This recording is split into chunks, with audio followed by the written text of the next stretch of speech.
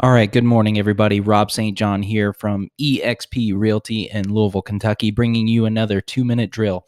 I say another. This is our maiden voyage. Here's the first episode. I trust that you'll gain some great info out of this.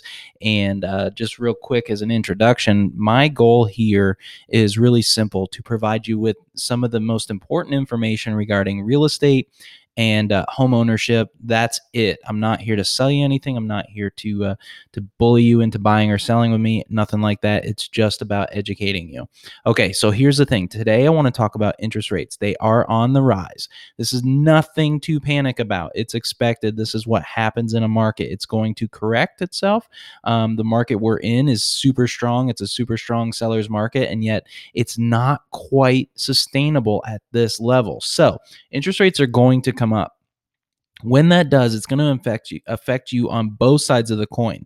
As a buyer, obviously your dollar doesn't go as far. It takes a little bit more effort, takes more money down to get the same kind of home, or you got to start looking at a different caliber of home as the interest rates come up. You also need to watch your debt to income ratios really closely. Get with me for a referral to a solid lender that can help you out to better understand that. As far as being a seller, this impacts you too. What happens when the interest rates go up is you're actually shrinking your pool of buyers. So there's less competition for your home. So, all that to say, be mindful of these rates. If you're thinking about making a move, this is a better time now than it might be, say, a month or 6 months from now. So, just give that some thought. If I can be of any help, call or text me at 502-553-3277. Find me out on Facebook or check out my website and email me at omnipresenthomes.com.